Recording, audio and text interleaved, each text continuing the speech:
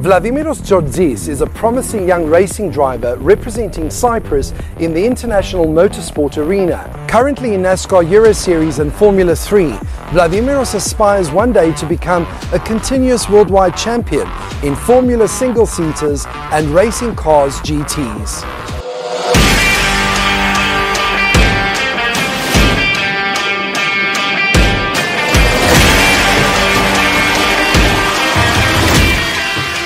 Vladimiros, you've driven both Formula 4 and Formula 3 cars in major worldwide circuits such as Monte Carlo, Abu Dhabi, Monza and Silverstone, recording impressive results.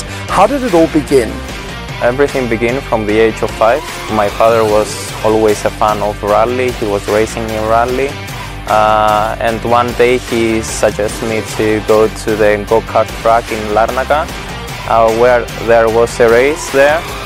He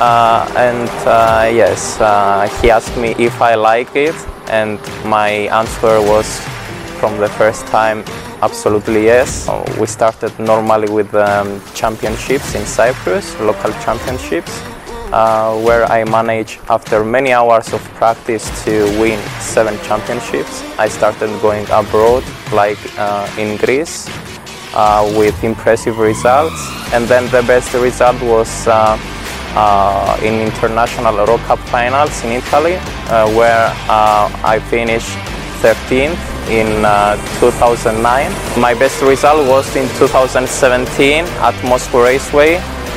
And then after those results, I decided to move up to Formula Renault Euro Cup, where I had the opportunity to drive in Monte Carlo together with the Formula 1 race weekend. I find on the internet that the European Championship of NASCAR was searching for drivers. I took the opportunity to travel to France, where I was selected by the organization as their driver with a quite good scholarship. And yes, this year I am participating in European Championship of NASCAR. What is your personal code of conduct on the track?